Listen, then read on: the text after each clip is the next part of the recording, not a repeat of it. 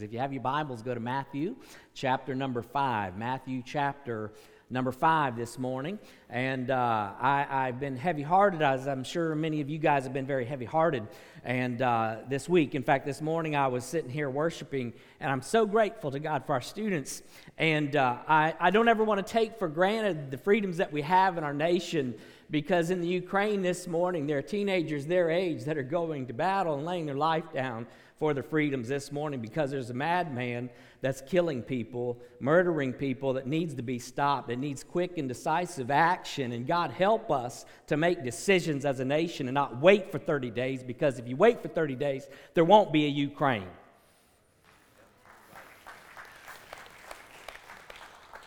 I'm not going to get political. That's not my intent this morning. I wasn't even prepared to say that, but I do want to pray before we move forward, because God, help us. Lord Jesus, thank you for this morning.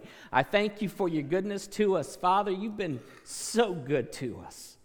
Lord Jesus, we have the freedom to be able to get up and to worship freely and not be afraid of missiles and bombs and bullets. And yet we take so much for granted, God.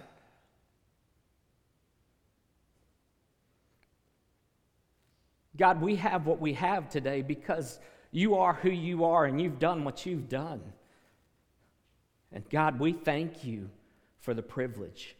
And Lord Jesus, this morning, I'm just asking, Father, if you would just, these families, so many families being torn apart, God, little children,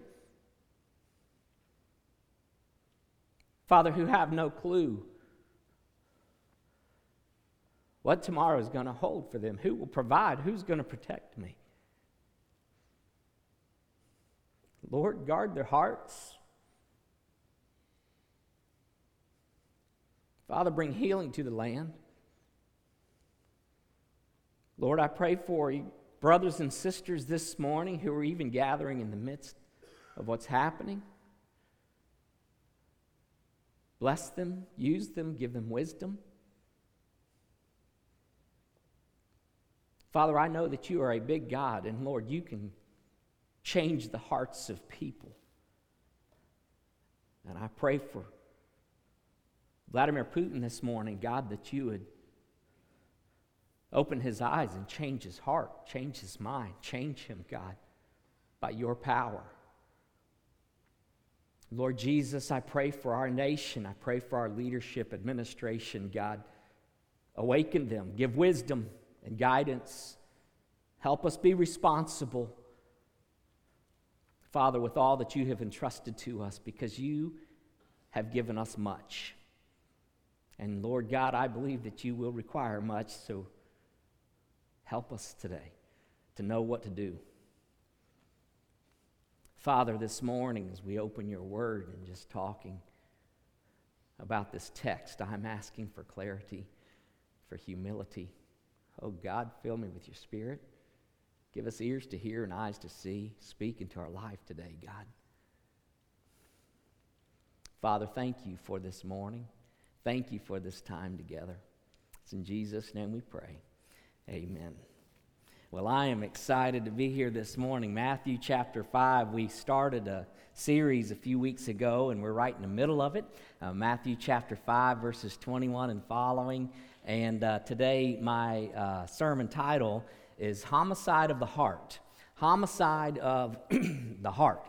And Jesus has been preaching through what we call the Sermon on the Mount, and he's helping people understand the depravity that exists within each and every single person on the planet.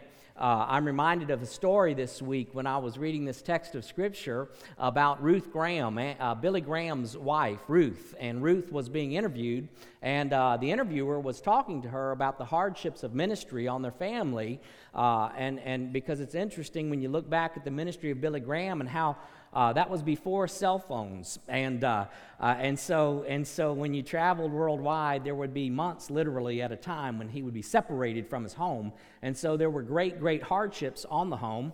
And the interviewer asked the question, said, "Hey, over the years, I know that it was hardships in the family. Did you ever think about divorcing Billy Graham?" And she replied, and she said, "Divorce, no. Murder, absolutely." And so when you're talking about murder, Obviously, that's a humorous story, but it's a very serious subject when you look at the world that we're living in and the violence that's plaguing our world. In the United States of America alone, every single year, there's an average of about 25,000 or so homicides that take place, and that does not include other forms of what I would consider homicide, like personal homicide, which would be suicide, or convenience homicide, which would be abortion, or negligent homicide, which would be drunken or intoxicated in some form or fashion driving that leads to killing of a life. And so when you're talking homicides, there's a lot of homicide. We're living in a very violent culture, a very violent society. 68 homicides will take place today and every single day. In fact, during this very service, we'll have at least 3 murdered during this service. And a lot of times we hear those numbers and we say, wow, that's a lot of different killings. That's a very violent society. But then you hear personal stories and you make it a little bit more personal. And you hear these stories like, for example, you'll hear stories of how 2 drivers who have never met before driving down the road, and all of a sudden they pull over and somebody pulls a gun and one man's dead and the other one goes to jail.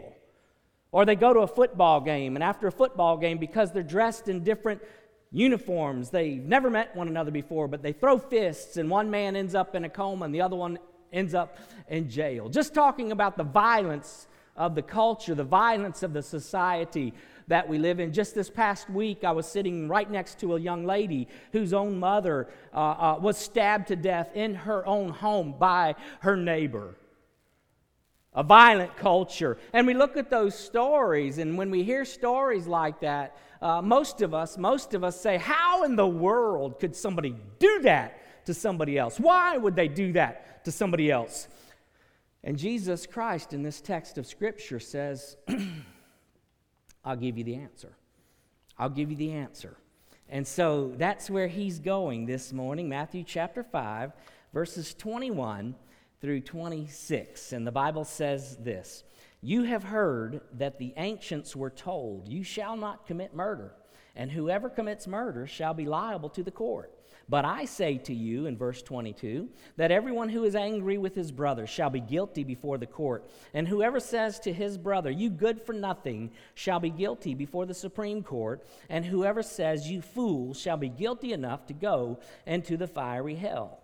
Therefore, if you are presenting your offering at the altar, and there remember that your brother has something against you, leave your offering there before the altar and go. First be reconciled to your brother, and then come and present your offering. Make friends quickly with your opponent at law while you are with him on the way, so that your opponent may not hand you over to the judge, and the judge to the officer, and you be thrown into prison. Truly I say to you, you will not come out of there until you have paid up the last cent.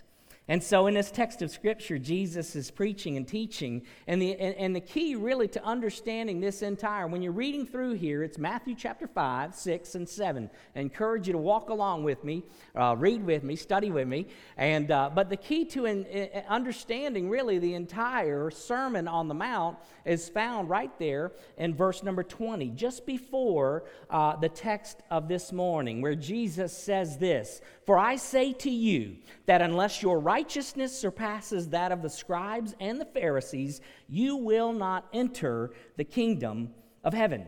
And so that holds the key to really understanding. Why is that? Because here's what's happening, and this is what's going on in Judaism. Judaism had become an apostate religion where the scribes and the Pharisees had encrusted God's truth with traditions and with rituals that weren't biblical, that weren't from God himself. And they were lowering the standard, and the reason they were lowering the standard is simply so that we might attain our own righteousness. And that's what they were guilty of doing, is they wanted to be able to look at different portions of the law. They wanted to be able to look and say, in fact, when you talk about thou shalt not murder in Exodus chapter 20 and in verse number 13, all they look at is the external. All they look at is the action. All they look at is the ultimate deed and not the desire from where the deed comes. And so what they do is they keep everything on the external so that they can walk away with religious pride, so that they can walk away spiritually and be incredibly prideful, as if to say, look at me, I'm not as bad as all the rest of those people. Look at me, I'm not that bad of a person. Where Jesus comes along and he says, hey, listen, blessed are the poor in spirit. Who are the poor in spirit? Those who recognize that I am that bad.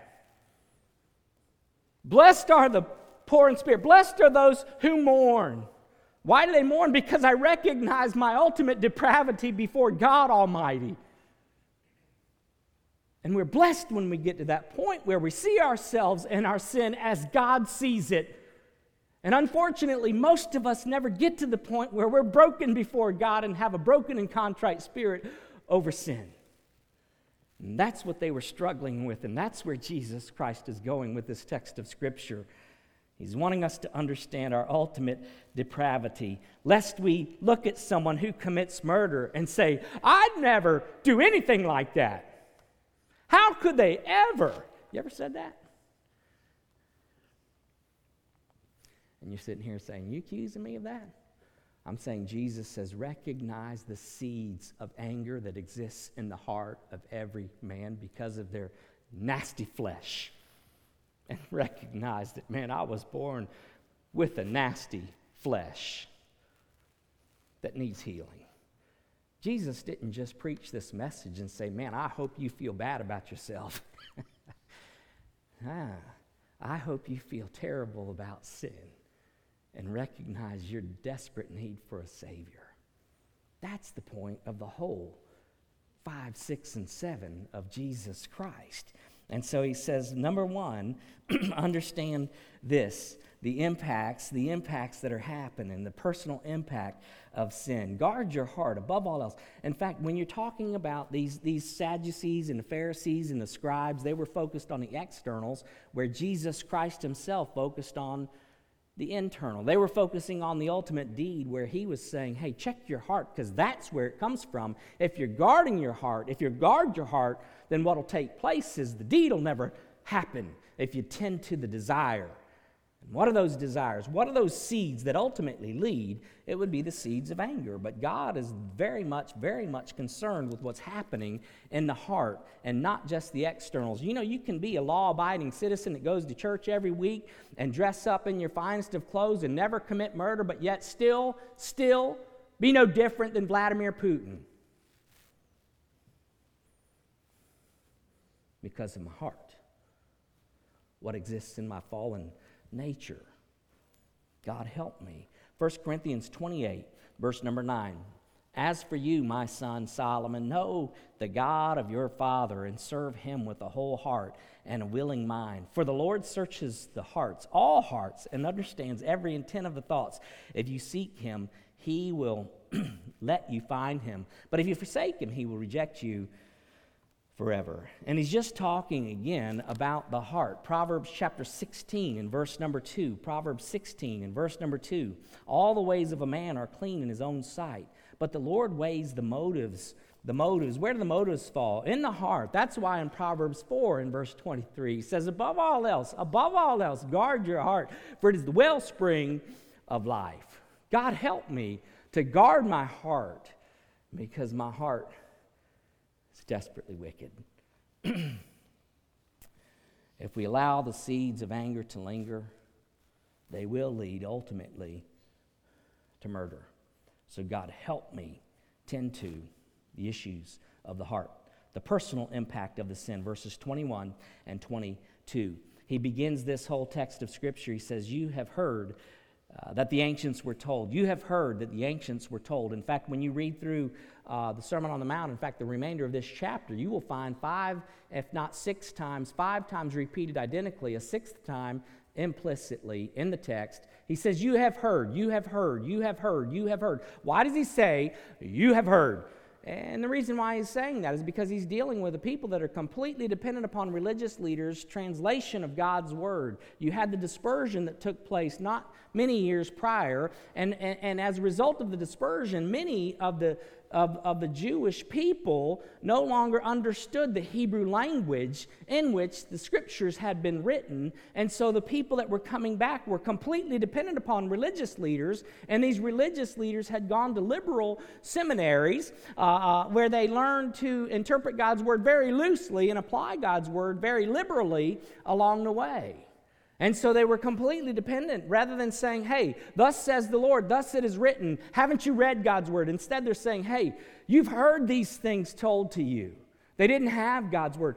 And so I was thinking about that, in fact, and I was thinking, man, how blessed are we to be able to have God's word written and have a copy in our heart language, such that we can understand His word, such that I don't need to be misled, such that I can check what's being said, to make sure that what's being said is aligned with thus saith the Lord. In fact, I believe one of the greatest blessings of the Great Reformation, when you look back at the Great Reformation, was that we had God's word written in our own heart language as a result, so that we can no longer be dependent upon the Catholics. Personal. You have heard that it was said. And so what happened is they took Scripture and they were limiting really God's Word. They were limiting and soft-pedaling God's Word, because God's Word says, when you look back at what He said about murder, in Genesis chapter number 9 and in verse number 6, listen to what He says in Genesis chapter number 9 and in verse number 6. Whoever sheds man's blood, by man his blood shall be shed, for the image of God He made man. In other words, He's saying, hey, listen, it's deeper than just a civil law that's been broken. You've taken the life of another person, the image of God, who's been created in the image of God. Therefore, you've sinned against God Almighty. It's sacred, not just civil. And in fact, if you have committed that, you're not just guilty. In fact, you lose your life.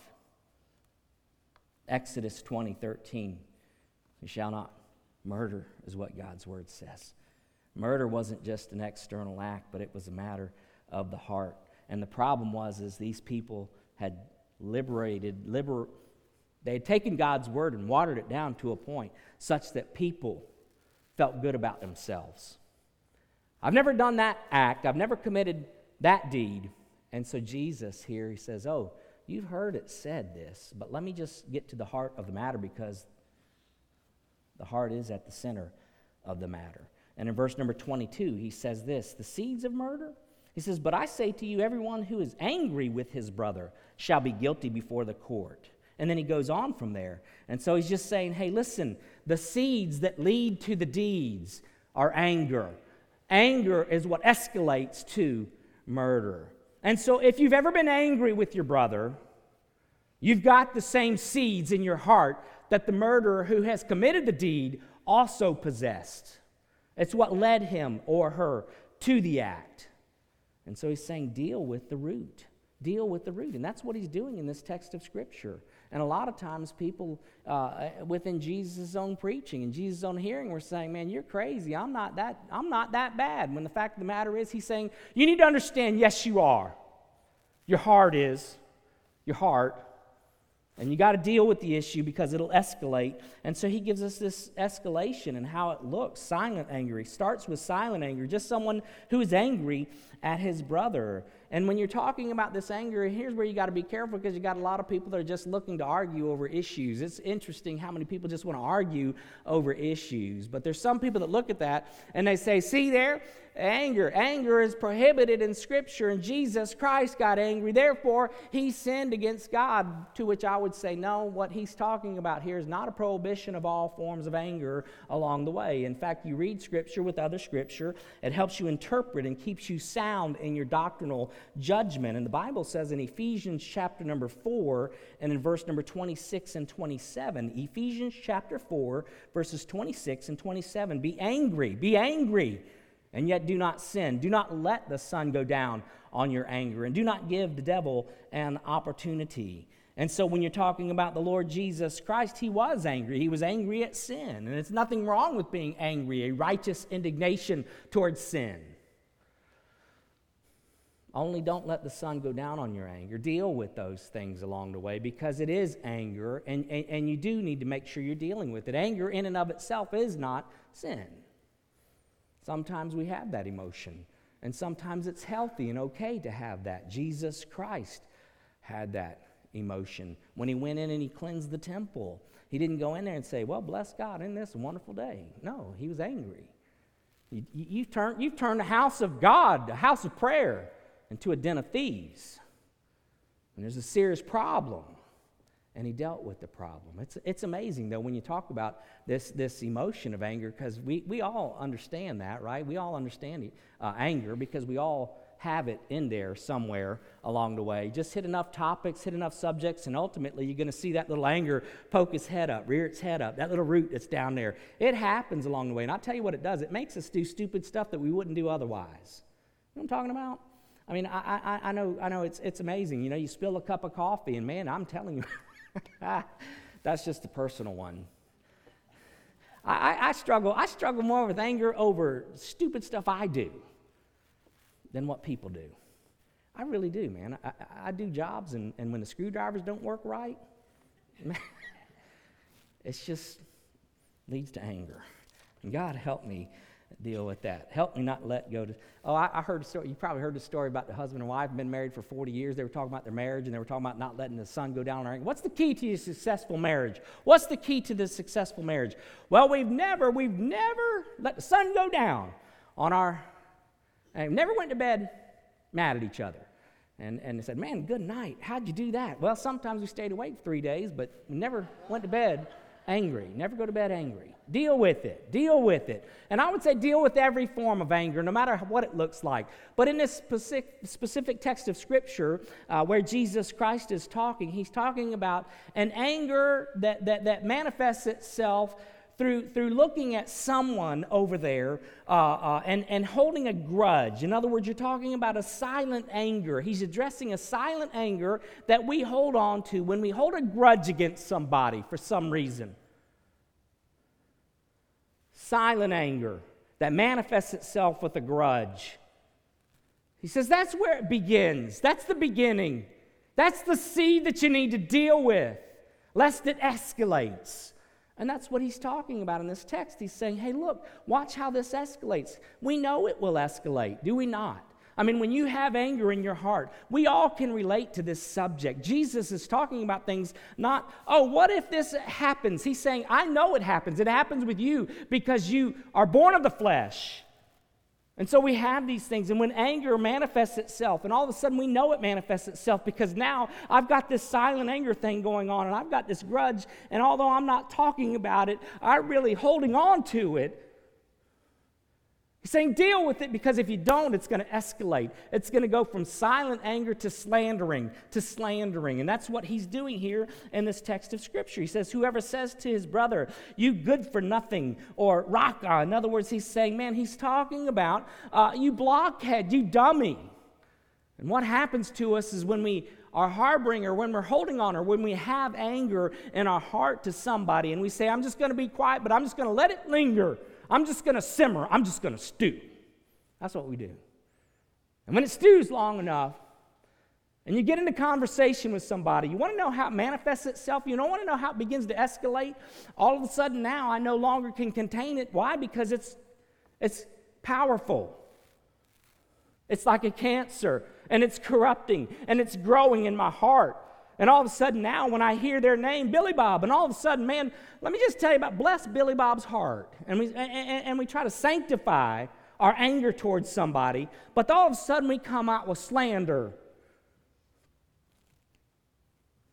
Such a dummy, such a blockhead.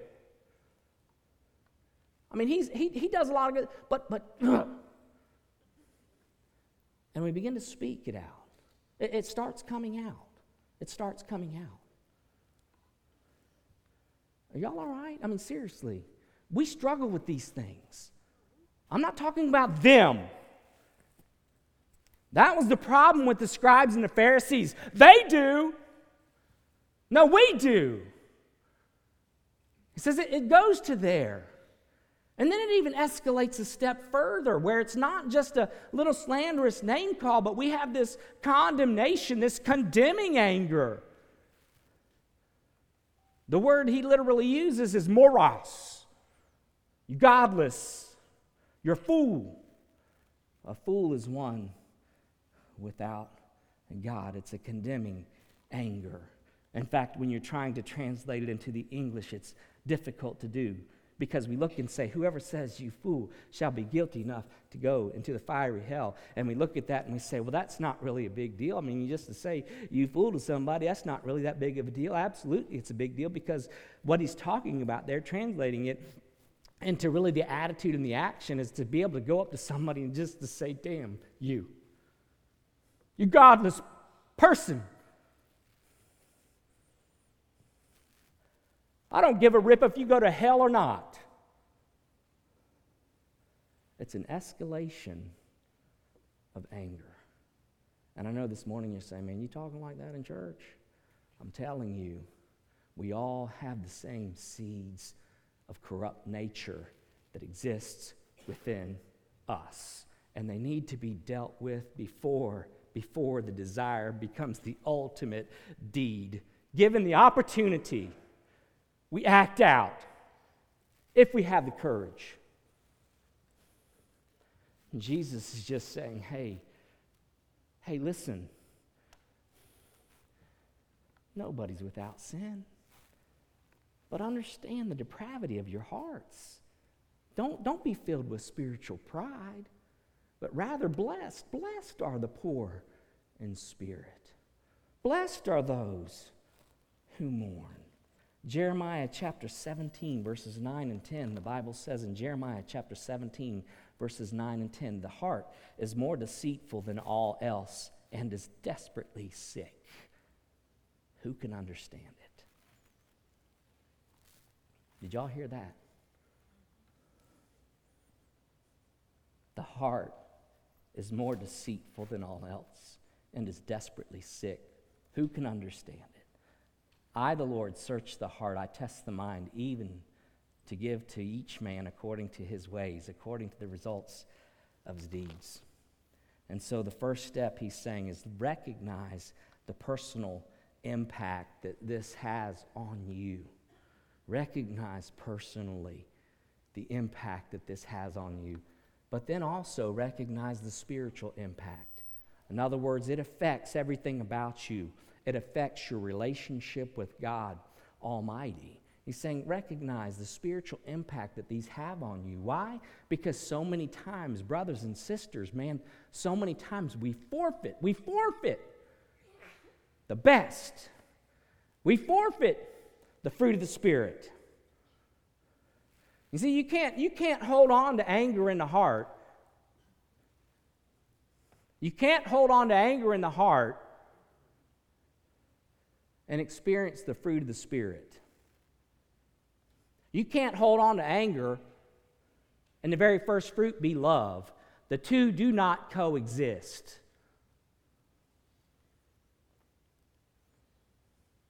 Joy. How many people would rather harbor anger and forfeit joy? And yet that's where some people live. Peace. And why ain't I experiencing peace? Well, is it because you're harboring anger towards somebody? It affects us, spiritually speaking. And so that's where he's saying, 23 and 24, therefore, if you are presenting your offering at the altar and there remember that your brother has something against you, leave your offering there before the altar and go. First be reconciled to your brother and then come and present your offering. And it's interesting how he states it, because it's one thing for me to deal with my own issues. It's another thing to be reconciled to my brother who he's the one harboring against me. How many times do we just say, they just need to get over it? That's on them. And yet, Jesus is saying, hey, why don't you take the first step? Why you got to wait for them to make things right? Why don't you take the first step? Because don't you remember at the end of the day, I took the first step for you. Aren't you thankful that Jesus Christ took the first step in reconciling us to Him? When I had offended Him greatly, and yet while I was still a sinner, the Bible says in Romans chapter 5 and verse number 8, God demonstrated His great love for you, and He demonstrated His great love for me, and that while I was still a sinner, He died. He took the first step. And Jesus in His teaching here says, hey, why don't you go be reconciled to your brother? Why you got to wait for them? The Bible says it like this in John chapter 5, verse number 19. Not John, James chapter 5. James chapter 5 and verse number 19 and 20. My brethren, if any among you strays from the truth and one turns him back, let him know that he who turns a sinner from the error of his way will save his soul from death and will cover a multitude of sins. The question that really all of us need to ask ourselves is this one question. Do I really care about the glory of God? Or is it myself? Do I really care about honoring and glorifying God? Not just for me, but also for my brothers and sisters. Because if my brother's not right, if my sister's not right, God's not glorified in that. So what Jesus is saying is, to the extent that it is dependent upon you, you initiate the reconciliation with your brother. You come into church and you act like everything's A-okay, when the fact of the matter, it's not. And it impacts us spiritually speaking.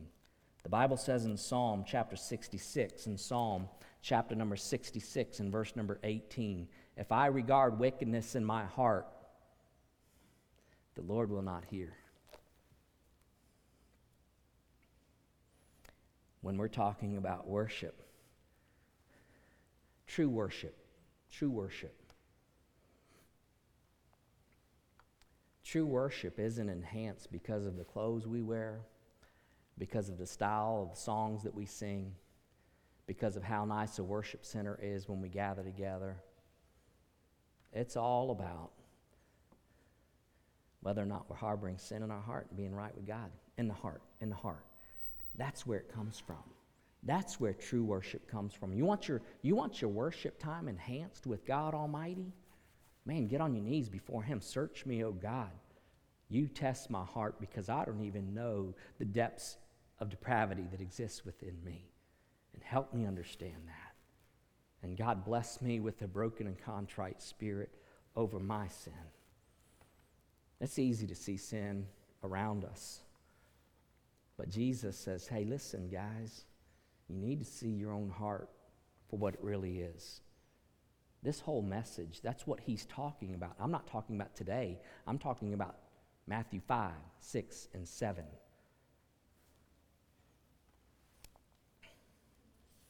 Didn't Jesus teach that in one setting?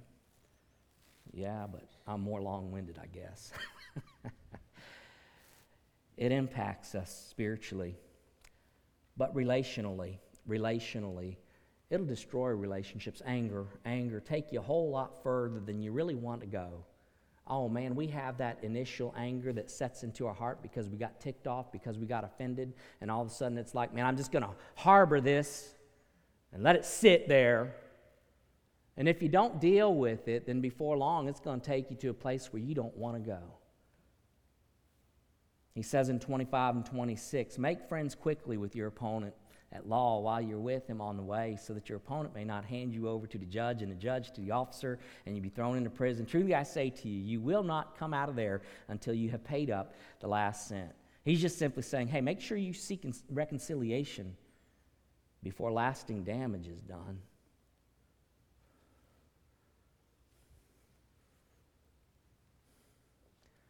You talk to people and it does break your heart. And I'm certain that there are many people in this place right now, right in here, who have broken relationships because of anger. Family that you haven't talked to in 20, 30, 40 years.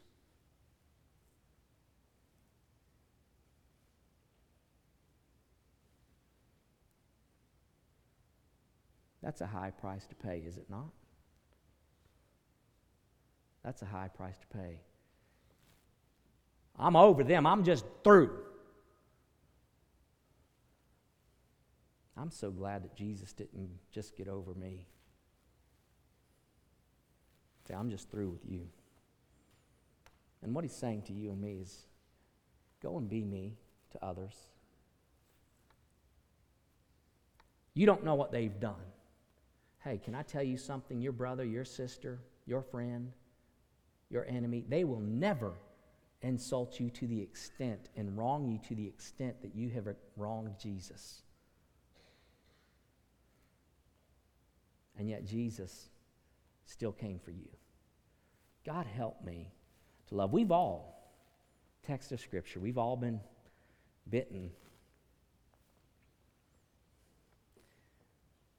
by the sin serpent. And it corrupts us from the inside out. And here he's saying, hey, what about the seeds of anger in your heart? Ever been a time in your life when you recognize that, man, I'm a sinner. I'm a sinner. And I need a Savior. I mean, that's just one of many. That's just one of many. The reason why they're there is because we're sinners. We're born with a fallen nature. We're born with that nature, flesh.